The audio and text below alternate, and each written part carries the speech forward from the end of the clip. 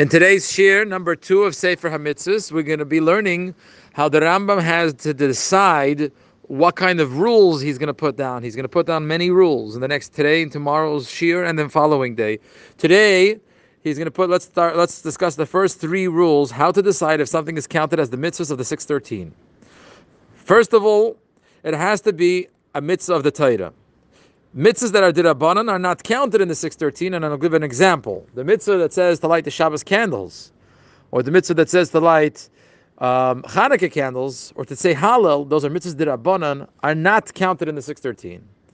We will still say on them, Asher Kedishanu Baruch Atah Hashem, Elokeinu Melech Haolam, Asher Kedishanu b'mitzvaysa, that Hashem has commanded us to do those mitzvahs.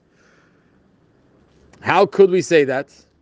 That Hashem has commanded us, if Hashem really didn't command us, because it's midrabanan. The answer is because Hashem commanded us to listen to the rabbanan, the rabbis that decided to add this mitzvah. So we say Asher Kedishanu, Hashem commanded us and gave us a mitzvah, and that's why it is a mitzvah that we're going to say the bracha, but it's not one of the 613.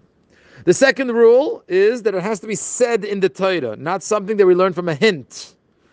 Something clearly in the Torah. For example, clearly in the Torah is you have to respect your parents. But as a hint is that we have to respect also our in-laws. And if someone has to respect his in-laws, his father, mother-in-law, that is something that's midrabanan. It's not one of the 613. So we're not going to have it a part of the 613. A third rule of today's Rambam is that it has to be a mitzvah that is always a mitzvah.